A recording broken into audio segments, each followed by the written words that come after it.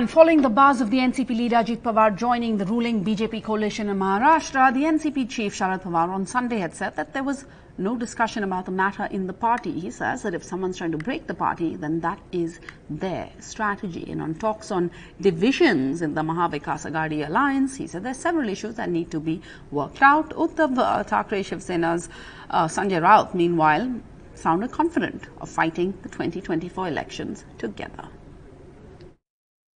अनेक मुलाला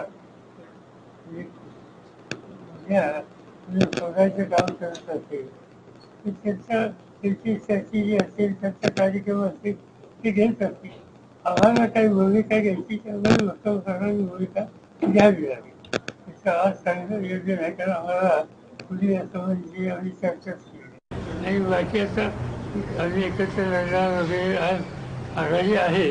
एकत्र काम करायची इच्छा आहे पण इच्छाच नाही.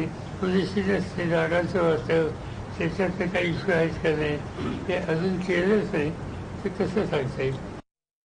अघाड़ी रहेगी. पवार साहब ने जो कहा है उसका विपर्यास किया जा रहा है. इस महाविकास आघाड़ी के कर्ता धर्ता जो है प्रमुख नेता उसमें उद्धव ठाकरे जी है, राहुल गांधी जी थे उस वक्त, और माननीय पवार साहब थे, आज भी है और रहेंगे.